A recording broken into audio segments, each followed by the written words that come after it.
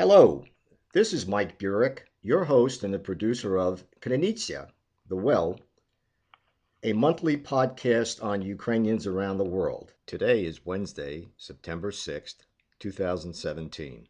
I'm pleased to say that we have with us today John Pihach, who is a noted expert on Ukrainian genealogy.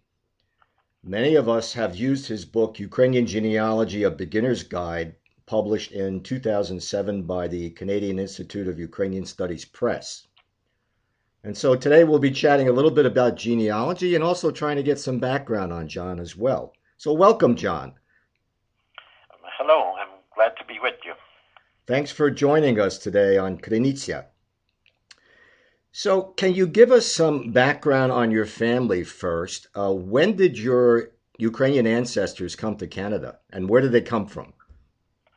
My father was born in the former Austrian province of Galicia in a Ukrainian village which today is practically at the Polish-Ukrainian border, but on the Polish side.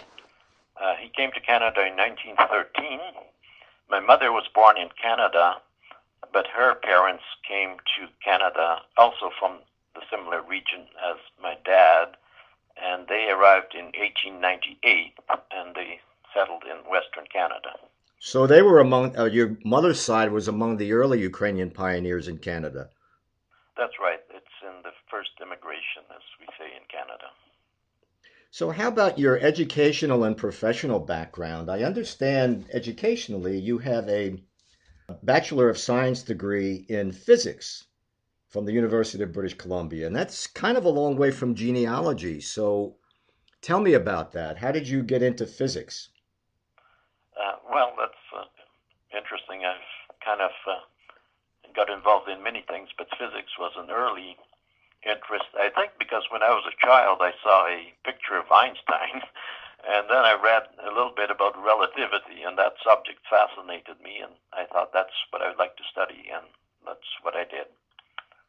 And so did you continue with that as a profession, or did you work as a professional in another area? No, I actually like to say that I haven't lived a conventional life, and I actually say that I lived from project to project rather than from careers. And so at some point I went back to school and studied fine arts, but I also had, ever since I was small, I wanted to see the world. So I spent many years wandering about Asia and Europe and actually making about a dozen trips to Ukraine. And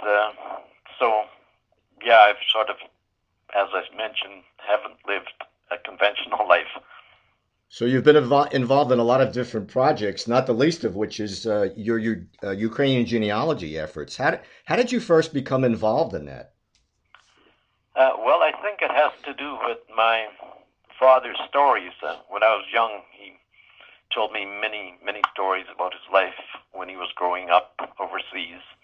And so I've always had this desire to see this ancestral place.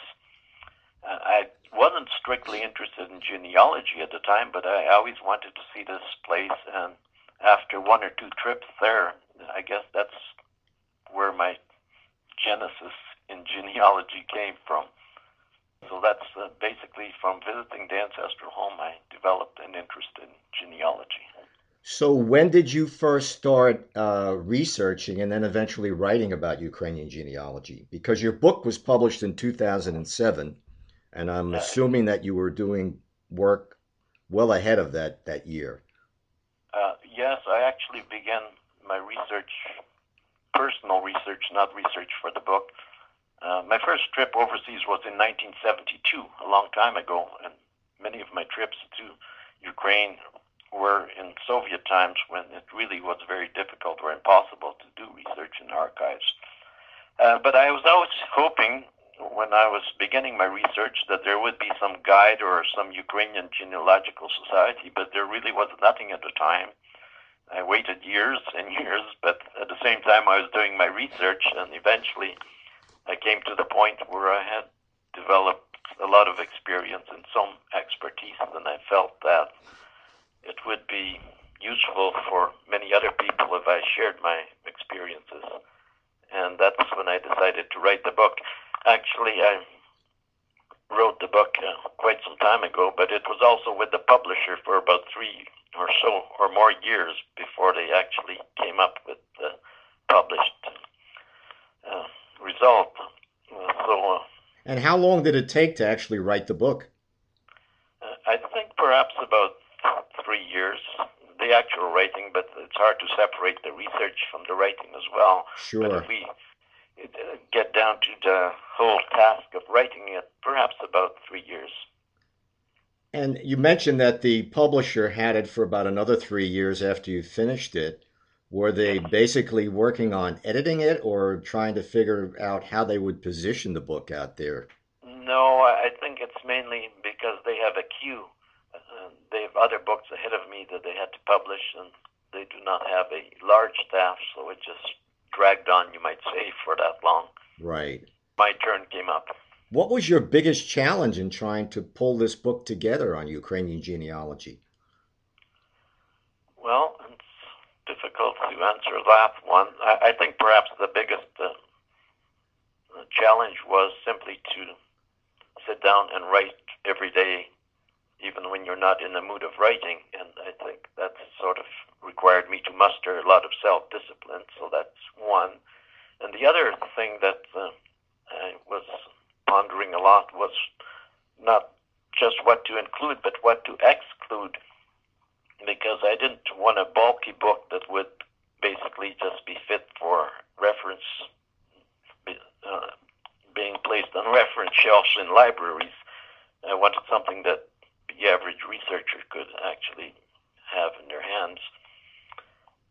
So I decided not to include a lot of information about researching your North American roots, because that information is available in documents that other ethnic groups use. There's no difference between, say, researching your Ukrainian roots from researching, say, Italian roots in North America. We use the same census records, so on, and so many books have been written on that subject. It would have been pointless for me to continue with that. So I basically just summarized North American research and got to the more interesting part about getting overseas and using resources that are there beyond, birth, marriage, and death records. So that were two sort of considerations that I was preoccupied with. Right. And how difficult was it working in the archives in Ukraine? Did you work, for example, in the Lviv Central Archives? Yes, that's principally the only archive in Ukraine that I worked with. I also, because my ancestors were born in what is now Poland, I also had to work in some Polish archives. But during Soviet times, it was practically impossible to work in the archives. And so it's only when Ukraine became independent, or just before it became independent, that I was able to access the archives. And then it was quite easy. The archives were very cooperative, and I was free to use all the resources that I wished. Interesting. Whole different atmosphere now. Oh, yes, entirely different. What is the interest in Western Canada now among Ukrainian Canadians? Are many people interested in their genealogy? Yes, quite a few. I'd say a lot of people are, and that is why I was puzzled that in the past, having all these Ukrainians being interested in genealogy, no one's ever written a Ukrainian genealogical guide or established genealogical societies at that time. So, yeah, there still are a lot of people interested in genealogy. And I'm curious, I noticed that you had a book come out this year called Mud Eater, an American buffalo hunter. You would have heard of that. So I'm curious about this book. It doesn't appear to have anything to do with genealogy. What was how did you get into that, and what is it all about? Well, it's a curious way that I got to write this book. I found out that my next door neighbor was the great grandson of this fellow called Irwin Mud Eater. And this was a fairly notorious person that actually was an American who grew up in the Old West, and his life reads like something in a Western movie. And also, he came to Canada to escape justice in the USA, changed his name, and actually became something of a hero when we had a rebellion here in 1885, and he apprehended the leader of this rebellion. But he had two different identities, and his identity was always hidden in Canadian history books, and I was able to reveal his whole life story and his previous identity simply because of my contact with my next-door neighbor, who actually had a copy of a memoir that this man wrote, but it was never published, so it's a really interesting story, and I believe there's a bookstore in Manhattan that actually carries the book. Well, it appears to be up on Amazon and Barnes and Noble online as well, if any of our audience is interested. Correct. And the name of the title of it again is Mud Eater, An American Buffalo Hunter and the Surrender of Louis Riel or Riel? Riel. So if any of you are interested in finding out more about John's book, go to Amazon or Barnes and Noble to find out about that. Well, thanks for bringing this up. I'm surprised that you would introduce this in the subject on Ukrainian genealogy. Well, I wanted to get background on you, John, so I found this out, and it's interesting. I'm also curious if you ever give talks on Ukrainian genealogy, and if so, are they limited to Western Canada, or have you traveled anywhere else? Well, I have given talks for genealogical societies at conventions and some Ukrainian organizations. I've done it in Western Canada, but I also at one time was invited to Chicago by the Ukrainian Professional and Business Association there. That was quite a few years ago. But I haven't in recent years. I've been engaged in other matters, such as writing this present book that also took me about 3 years. And now I'm reaching 70 years old, so it's becoming more difficult for me to muster all the mental resources that are required to come up with a presentation. And I'm also focused on other matters, so I haven't in the last few years done presentations. So as a final question for you, I'm curious what advice you would like to offer to folks who are just starting out with research on their Ukrainian ancestors. How do you suggest they go about it? Well, one of the regrets I hear from people that are researching their family history is that they never got around to talking to so-and-so before they passed on. So I think that would be the first thing researchers should do, is talk to your oldest relatives, or even friends of relatives who may know a lot of the information that your ancestor had told them. And another thing would be to join a genealogical society, because you get to share information with other people that are perhaps doing the very same thing you are and are at a different stage and could be of assistance to you. And often they have a newsletter or a journal that would provide you with a lot of information in these publications.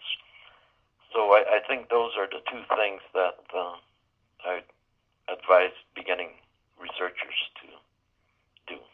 And I understand that the association that you're with in Western Canada, the Eastern European Genealogical Society, has been around for quite a few years, I guess, going back into the 1990s?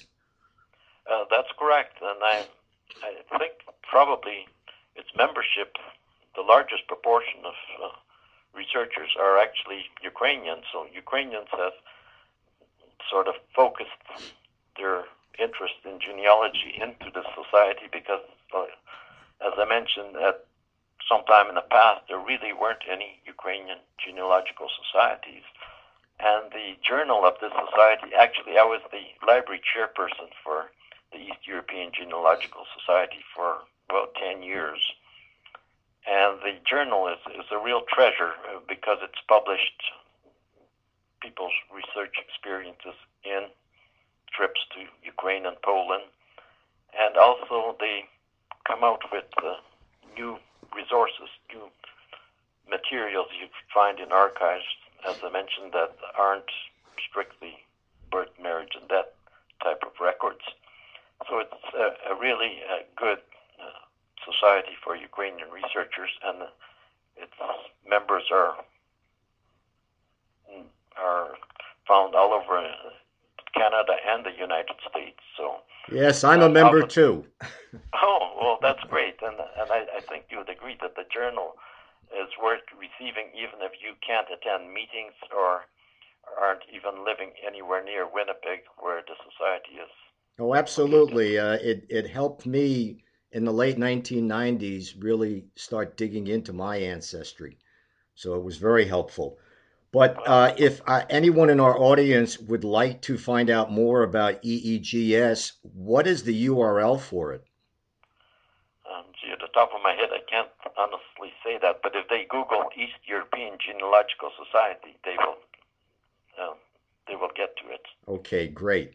Well, John, I think that's all the time we have today, and I want to thank you on behalf of Krynytsia, the Well, a monthly podcast on Ukrainians around the world. It's been really interesting talking with you today, and I wish you the best of luck with Mud Eater and all of your other projects. Well, thank you so much. Take care now. And all the best to you. All right, take care now till next time.